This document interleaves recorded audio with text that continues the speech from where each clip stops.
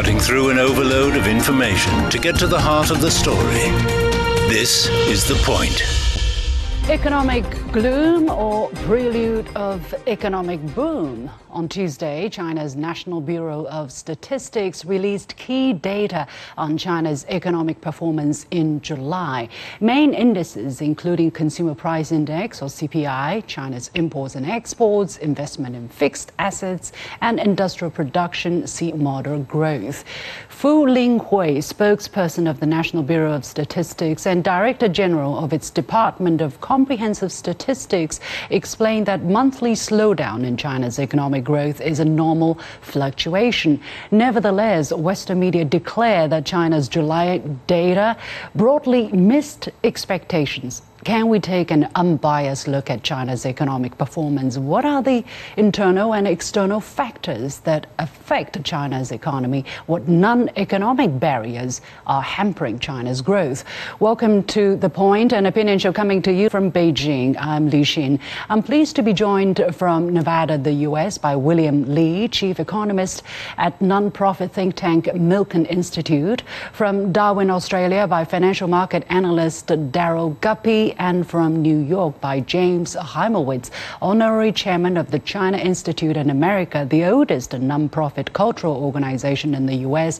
that focus exclusively on China. Gentlemen, welcome to The Point. So we're going to talk about the state of the Chinese economy, or the Bill of Health, and normally we talk about three pillars: consumption, investment, and trade. Let's take a look at the overall picture first of all, after reading the numbers. Mr. Li, let me go to you. What is your general gauge of the state of affairs of the Chinese economy? Well, when China lifted the COVID restrictions, we all had the hope that China would follow the same profile as every other country, which is a very strong rebound with consumption and investment. And China did exactly that. Unfortunately, when the second quarter came around, the momentum seemed to have disappeared. And so that's the latest data are also showing that the consumption isn't there as strongly as we had thought. And also investment wasn't there. The private sector seemed to be hesitant because it seemed to lack confidence. And I think one of the things that we in the West are worried about is what is it about China that is so different, that it has a very different recovery profile than the rest of the countries of the world? Daryl. I think that reflects a lot of wishful thinking on behalf of the West and a lack of understanding of the drivers in the Chinese economy and the way the structure of the Chinese economy is adjusting in a post-COVID period. The assumption is, often by Western analysts, that China today is the same as it was pre-COVID, and that's not the case. There was a whole lot of development that took place during the COVID period, particularly moving down the track of the digital economy. So we expected in the West that China would recover from COVID and drag the rest of the world out of its disaster in the same way as China did in 2008. Those expectations were incorrect at the very basis. So this disappointment that's around the current figures is more a reflection of an inability of the West to understand China's economic development rather than a factor specific to China. Well, I'd love to hear more about that, but James, tell us your general impression from the numbers we're seeing. You know, it's very interesting. I have to put up one thing first, and that is we talked about, how China being different. But the first thing that I would say is, as I said before, I've been going to China for nearly 50 years, and the biggest difference that I see is how much China is actually increasingly just like the rest of the world and very much a part of the global community. So when we talk about emerging from COVID, China faced very much the same kinds of challenges. Of course, every country addressed COVID very differently, and China addressed it in a unique way. But, the reintegration into the global economy and the way that we're trying to recover actually mirrors a lot of what we're seeing in other places across the globe. So again, it's more like how China is actually more similar to the rest of the globe rather than different from it. Basically, and in many ways, I would agree with you in the sense that the rest of the global economy is slowing down post-COVID. We're still recovering and battling with supply lines and all the rest of it. And yet we have this expectation that suddenly China should burst out of the blocks. I would suggest that those expectations are ill-founded. All right, let's break down and in fact, China. Yeah, let's break down the numbers a little. Faces... Yeah, James. You can pick that up after I make a small point. For instance, let's take a look at the consumption. A lot of the worries has been the weak consumption or the weak demand. And yet, if you break that down, there are nuances. For instance, if you look at the consumption of retail sales, it went up. In July, it went up by a mild 2.5% year on year, actually down by 0.06% month on month. And yet the retail sales of services went up by 20% year on year in the first 7 months. Mr. Li, what do you make of this huge discrepancy between the retail of goods, of physical goods, and the services and the overall result we're seeing in terms of demand? Well, I'm glad you pointed that out, because that's a similar pattern that we see in every other country in the world, where after the goods consumption was satiated, people started to do services. And China and everyone else is really engaging in travel, travel services more than anything else. That's a normal recovery. It's the amount and strength of that momentum that we are concerned about, because as an economist, there are two drivers for consumption: wealth and income. And when the property market is in disarray and 80% of household wealth is in the property market, that's a problem. And people are nervous that their wealth isn't the way they thought it would be. Also, income. When family unemployment is a concern, that your youth unemployment rate is over 20%, if my family members, if my children are not able to find jobs, even though they've got some of the best universities in the world, I am not going to consume as much as I did before because my family income is limited. So these are the two main drivers for consumption, which is true for every country in the world. And this is a universal model that has been well accepted and proven. And these two factors in China are really, I think, one of the main restraints on consumption overall. Daryl, how do you look at the mixed numbers in terms of consumption? And it is true what Mr. Li just talked about, the kind of worry of many Chinese households about the future. They are less willing to spend. And what are the factors that can account for that? I quite agree with Mr. Li's analysis. I think one of the important differences is, if we take, for instance, let's call them a typical Chinese family versus a typical American family, the American family in that situation is more likely to reach for a line of credit via a credit card or other credit facilities to be able to fund existing consumption and future consumption. That impetus doesn't exist to the same extent in China. People tend to, hoard is the wrong word, to preserve wealth and to preserve income, are much more cautious in that. And that reflects in a decline in consumption levels.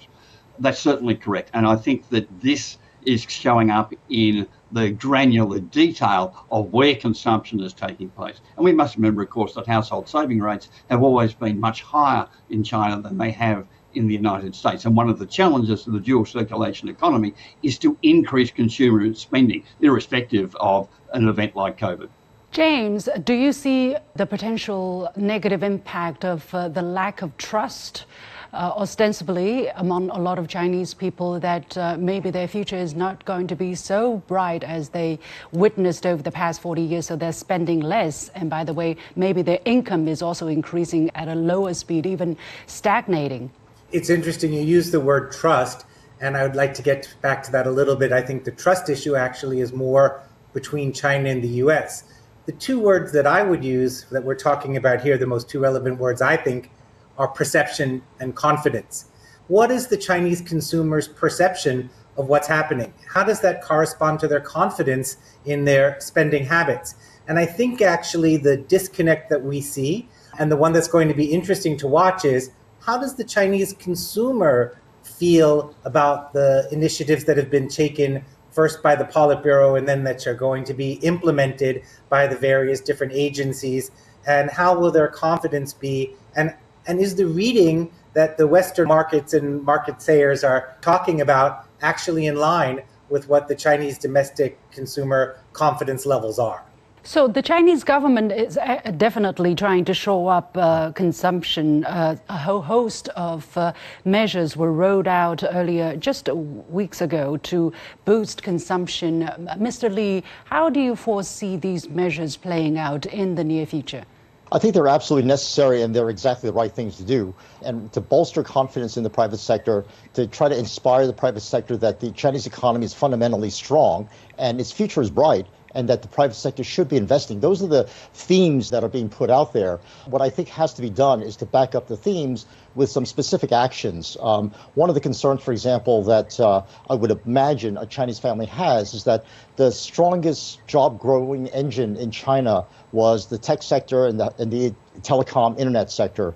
Unfortunately, the policies in the last 2 years that put in question the role of large companies like Tencent, Alibaba, and others in the Chinese economy, and maybe the flip-flop in the kind of pronouncements that have gone on in the last 2 years has made people more concerned that maybe the private sector's role in the Chinese economy is not as strong as it was before, or will not be as strong as it was before.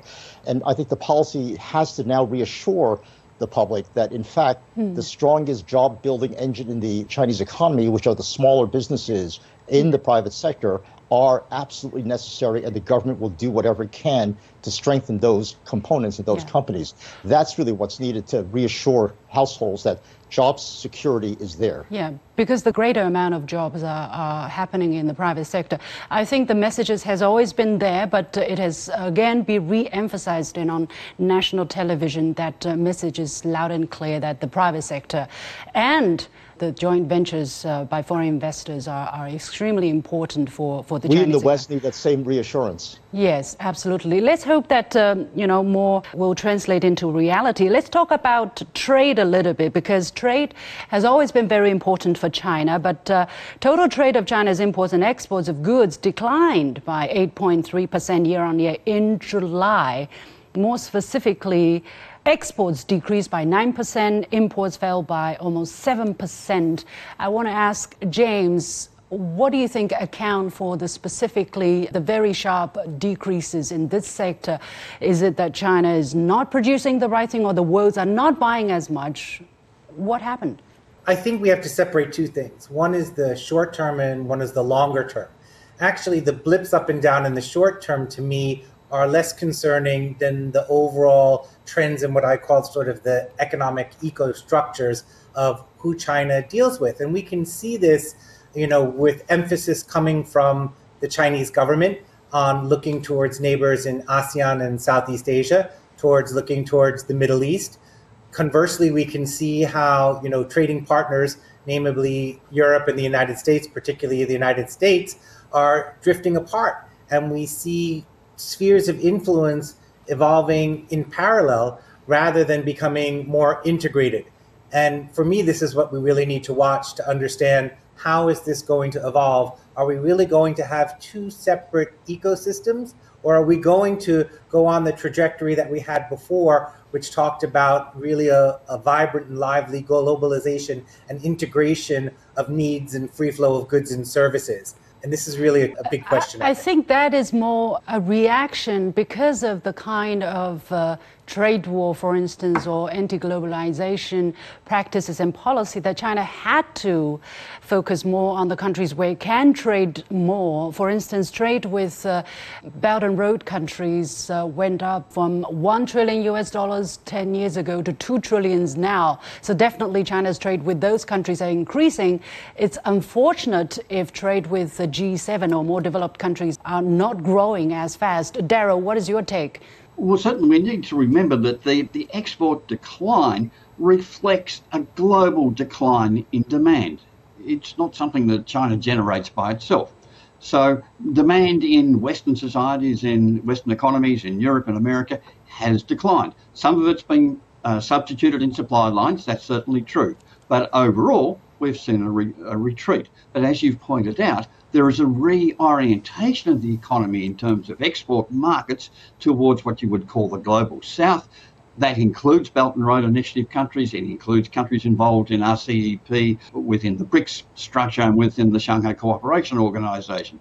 these are developing markets where future demand is going to grow at a faster rate than the mature, one might almost say, pensioned off economies of Europe and America, where the ability of the margin for growth is relatively small compared to the margins of growth in the global south. So there's reorientation taking place.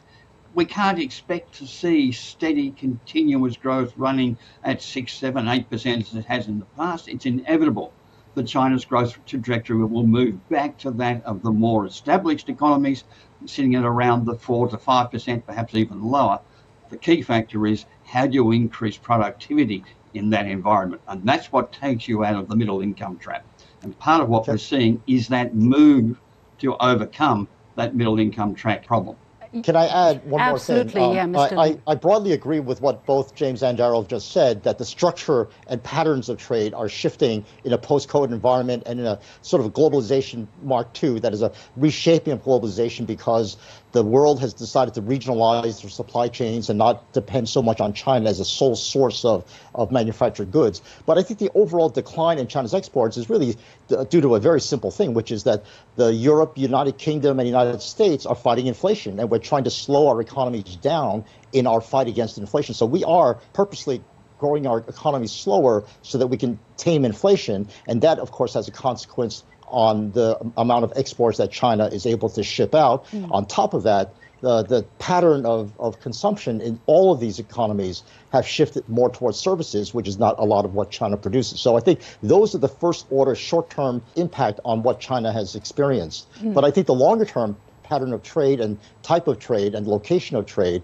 is because of what James and Daryl both mentioned. It is because globalization is reshaping itself to multiple supply chains and regional trade. Once again, the number of July was particularly steep. What could possibly explain that? Is it just a normal short-term fluctuation, or is that trend going to continue? Daryl and then James. Well, I think it's important to remember, for instance, in Australia, following up Mr. Lee's comments, the Australian Reserve Bank is busy trying to destroy the Australian economy. It's trying to clamp down on consumption, clamp down on expenditure. So this obviously flows through to demand across a whole range of areas. So the China economy is still integrated with the global economy. And the impacts that are being taken in the UK, in Europe, Australia and elsewhere to reduce demand inevitably feed through to China. Big question is, of course, is how can we stimulate domestic demand in China to substitute for that fall off in export demand? And that sits at the core of the dual circulation policies that were announced pre-COVID. James. Yes, I fully agree with that. But I also would like to bring us back up a level and say, I'm sitting here with William in the United States, and the US and China are arguably the two most important countries for the moment occupying our planet.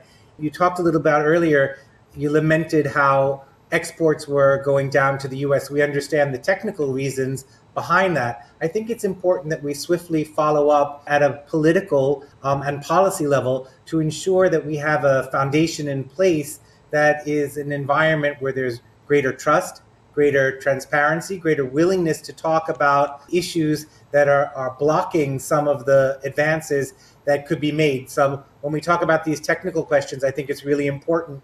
You asked if it was a short-term blip. Well, a lot of smarter people than I are going to be able to predict the future of trade and flows and the markets. But if we don't get back to a place where China is engaged at a meaningful level with the United States particularly, and talking about the issues that are impacting us, it's going to be all that much tougher. Absolutely. Mr. Lee, you wanted to add something just now? Well, I think what James is just talking about, this trade dispute that the Chinese and the United States is having, it has to do with the role of supply chains and the need for national security to duplicate supply chains and to be able to have multiple sources. And I think that theme is something that has come out of the post-COVID environment that's become very strong on top of what was there before. And I agree that the tariff and other semiconductor restriction and investment restrictions that the United States has put on are not, I think, in the spirit of trying to form the new framework for trade for the 21st century. But those are the terms of negotiation that have to be put in place before we can have a really settled global economy. Well, I think that leads to 2 points. First of all, is a slower economic growth in China good for the United States or bad for the United States, right? This is one thing. And secondly, how much of a negative effect has the US's sanctions on Chinese individuals and enterprises, increasing level of sanctions, and this latest executive order prohibiting or restricting US investments in Chinese entities in 3 sectors, semiconductors, microelectronics, quantum information technology, and certain artificial intelligence systems. How much are these impacting China's economic growth? And in return, how much is that going to hurt the US economy? In terms of the latest U.S. Investment restrictions, China has been really self-sufficient in exactly these areas of quantum computing, semiconductors, because that was part of the Xi Jinping's plan, made in China 2025, to become global standard setters in these new areas. So 80% of the financing for this work in China is Chinese financing, and very little of I think the U.S. restrictions will have very little effect on limiting what China can do. I think one of the things that we have to realize is that China is a leader in a lot of the high-tech, leading-edge technologies like facial recognition and artificial intelligence and quantum computing already. And so I think one of the things that the United States is trying to do is really play a game of catch-up and trying to redirect a lot of our investment into our own work in the same area. I see. Darryl, your take? I think it goes beyond trying to play catch-up. To use a football analogy, they're running ahead, but the hand is out behind them, stopping China from advancing. And we can't discount the impact that this is going to have on Chinese economy and Chinese development. America is, for all intents and purposes, trying to undermine China's advances across the board in terms of particularly its developments around technology, artificial intelligence, quantum computing, and so on. The objective there is not to outcompete. That would be fair enough. The objective there is to hobble, to disable, to make it more difficult. That's not competition.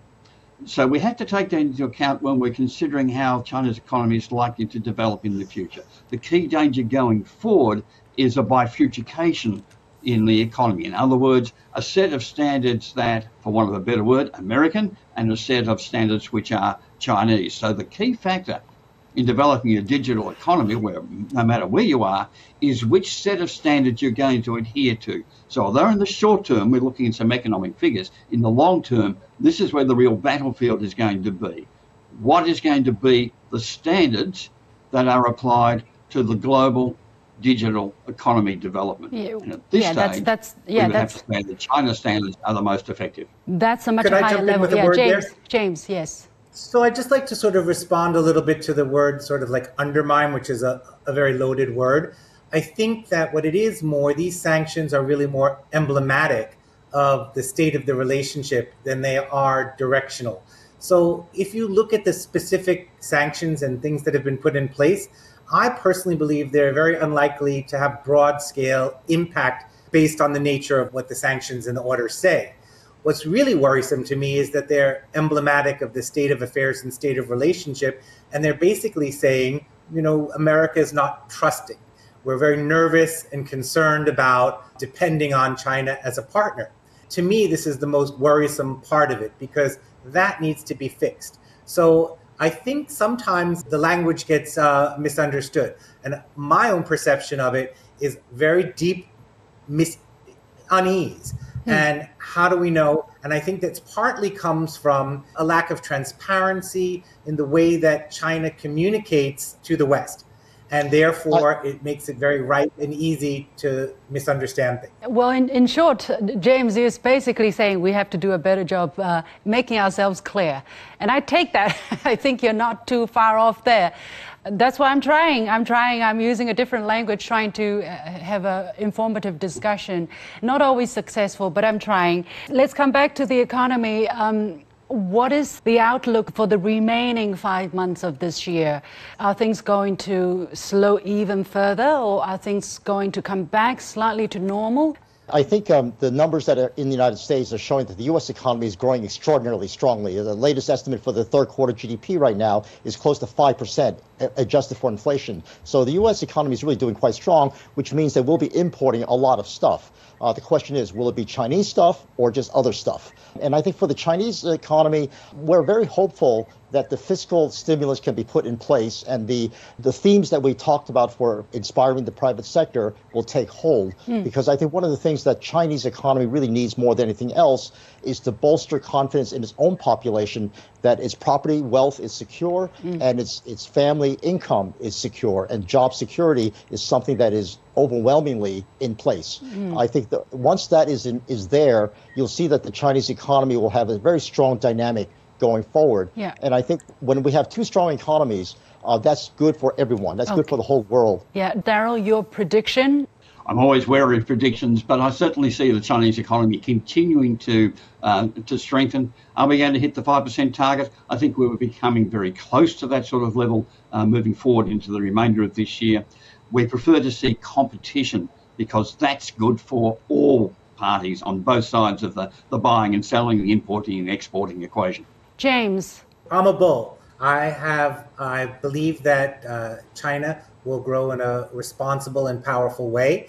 At the same time, there are bound to be hiccups. There's going to be challenges that need to be addressed, and we're going to all be watching to see how China does and addresses that. But in the long term, I'm betting on China's future. Thank you so much for the confidence in the Chinese economy. It's a tough job. 1.4 billion people in transition from quantity to quality.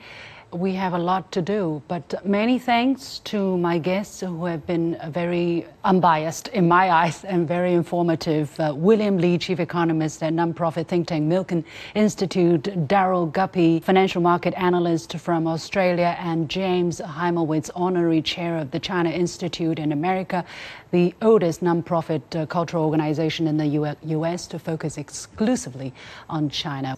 And with that, we come to the end of this edition of The Point with me, Li Xin. As always, you can follow me on Facebook and Twitter using the handle Li Xin in Beijing. You've got the point.